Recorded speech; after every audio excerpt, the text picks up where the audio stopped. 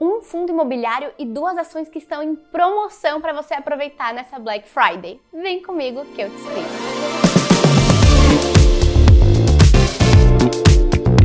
Fala rapaziada, antes de mais nada, eu sou a Paula do Aula com Paula e vou contar para vocês alguns investimentos que estão no meu radar e você tem que aproveitar. É quase como que uma Black Friday para você aproveitar que está com preço muito bacana. O primeiro é o HSML11. Ele é um fundo de investimento imobiliário.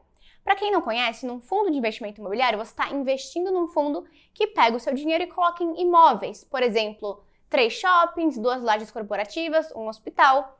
E quando esses imóveis pagam aluguel, eles te repassam um pouquinho e assim você recebe uma remuneração.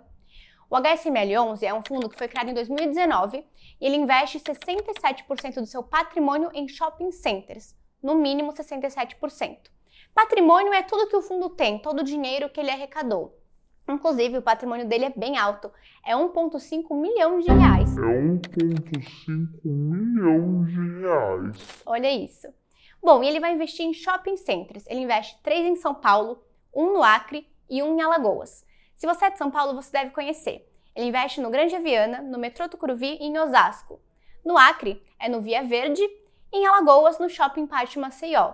Tá, e como é que tá o fundo? Como eu comentei, ele tem um patrimônio de 1 milhão de reais e 500 mil. E aí a gente tem alguns indicadores que a gente consegue analisar, como por exemplo, VP é o valor patrimonial por cota. Então a gente pega tudo que o fundo tem, esse valor patrimonial, o dinheiro dele, e divide pelo número de cotas. Cotas é quando você compra um pedacinho do fundo. Eu posso comprar 1, 2, 3 e assim por diante. A gente tem o valor de R$ 95,20. E aí a gente tem o P sobre VP. O P sobre VP é um indicador que vai falar o quão caro ou quão barato está um fundo.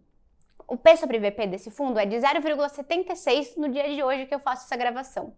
O que isso significa? Bom, você vai pegar o preço e dividir pelo valor patrimonial por cota. O quanto ele está valendo dividido pelo valor patrimonial por cota. E a gente tem esse resultado. Quando ele é menor do que 1, significa que ele está subvalorizado. Ou é um problema estrutural, porque, putz, por que estão pagando menos por esse fundo? Ou é uma oportunidade, é agora que você tem que entrar nesse fundo. E de acordo com o nosso analista de fundos imobiliários, o Marx, da Nord Research, é um momento de oportunidade. Ele deixou bem claro que é um fundo muito bacana por tudo isso que eu comentei com vocês e é um momento de entrar nesse fundo. Além disso, ele tem uma baixa taxa de vacância. O que é taxa de vacância? É desocupação. Ou seja, é um fundo que está bastante ocupado. E se tem bastante gente alugando, tem bastante gente pagando aluguel. Ou seja, é muito bacana, aproveitem essa oportunidade. O outro investimento é a PetroRio, cujo código é PRIO3, que você pode encontrar na Bolsa de Valores.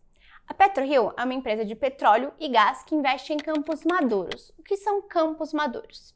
Campos maduros são locais em que já se sabe que tem uma quantidade bacana de petróleo, então você pode ir lá e explorar. E por que isso é legal? Algo muito interessante é que muitas empresas quase quebraram a investir em campos de petróleo, como por exemplo a Odipar e até mesmo a HRT, que inclusive é a PetroRio de hoje em dia, antes tinha outro nome. Por que elas quase quebraram? Quando você investe num campo, existe um perigo. Você coloca muito dinheiro lá, faz um puto investimento, chega na hora não tem tudo aquilo de petróleo que você imaginou. É um problema, né? Mas, como eu comentei, algo interessante do negócio da PetroRio é que ela investe em campos maduros. Portanto, ela já sabe que vai ter uma quantidade boa de petróleo e isso é benéfico para ela. Além de tudo, ela foca em redução de custos. É o que a gente vai falar aqui que chama de lifting cost. Um nome mais chique em inglês para falar que ela reduz bastante seus custos. E, recentemente, ela atingiu a mínima histórica. Então, reduzindo custos, investindo em campos de petróleo já maduros, ela consegue revitalizar o seu negócio. O maior risco do negócio está ligado ao preço do petróleo. O preço do petróleo segue a cotação internacional, ou seja, de acordo com a oferta e com a demanda, de acordo com as pessoas querendo e podendo vender e querendo e podendo comprar. Portanto, a empresa em si não tem influência, ela não consegue decidir qual vai ser o preço do petróleo. E se ele está muito baixo, isso acaba trazendo um problema para a viabilidade econômica da empresa. É algo que foge do controle dela e é um risco que a gente tem que ficar de olho. Assim como a gente tem indicadores para analisar fundos imobiliários, que nós analisamos o HSML11, também há indicadores para analisar ações. A gente tem, por exemplo, o P sobre L. O que é isso? É o preço dividido pelo lucro. Ou seja, ele vai falar o quanto o mercado está disposto a pagar por aquela empresa. Quanto maior o lucro, porque pensa, preço dividido pelo lucro, quanto maior o lucro, menor o valor desse indicador.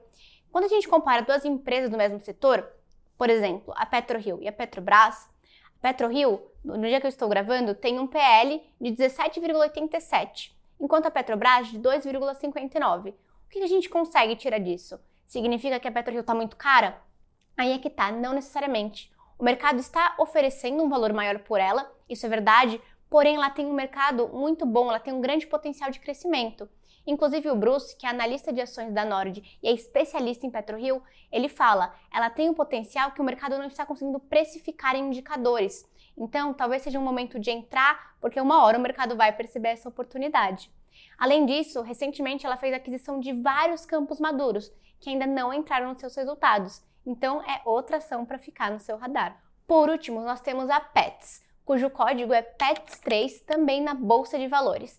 É o maior pet shop do Brasil e oferece diversos produtos e serviços para mais variados tipos de animais. Ela tem dois modelos padrões, assim, que ela usa de loja. A loja padrão, em que ela vai oferecer produtos e serviços de estética e de saúde para vários tipos de animais, e a loja Express, em que ela oferece mais variados tipos de produtos, mas é uma loja menor, vamos dizer assim, mais simples, principalmente focada em gatos e cachorros, que são os principais animais de estimação. No seu faturamento, 95% vem dos produtos e 5% desses serviços que eu comentei de estética e de saúde. A Petz tem uma marca que chama Seres, que é voltada para animais, para serviços de hospital, vacinação, castração e assim por diante. E ela também consegue muitos recursos vindos dessa sua marca. Algo muito interessante é que ao olhar ao crescimento econômico do PIB, do varejo, e olhar o crescimento do mercado de pets, eles não estão necessariamente relacionados. Por que isso é interessante? A gente consegue observar que em um momento que a atividade econômica não está muito boa, o PIB está caindo, o mercado do varejo está caindo, o mercado de pets continua crescendo. Também existe uma tendência que as pessoas adotem mais, comprem mais animais e decidam ter filhos depois. Então tem um mercado muito bom potencial de crescimento. O mercado de pets até então vinha crescendo 13% ao ano. E a expectativa é que no pós-pandemia cresça 16% ao ano. Muito, né? E ainda aquele movimento de 66 bilhões de reais no ano. Tá, mas e nessas maravilhas todas, qual é o risco desse negócio? Assim como a PetroRio tem o risco do petróleo, a Petz tem o seu risco. O risco da Petz, especialmente, é da concorrência. É um mercado que não tem tanta barreira de entrada. Tem concorrentes diretos, como a Cobasi, e indiretos, como a Amazon ou a Magazine Luiza, principalmente pela venda online de produtos. Fechando, é uma empresa que consegue crescer sem depender da economia e no follow-on recente que ela fez, ou seja, na emissão de ações que ela fez recentemente, ela conseguiu arrecadar 779 milhões de reais para investimentos novos na empresa. Também é outra empresa para você ficar de olho porque tá valendo a pena. É isso aí, pessoal. Espero que vocês tenham gostado, tenham aprendido um pouco mais sobre essas empresas e também tenham colocado no radar de vocês, assim como está no meu. Qualquer dúvida pode deixar nos comentários e enviem para todo mundo aproveitar essa Black Friday secreta. Valeu!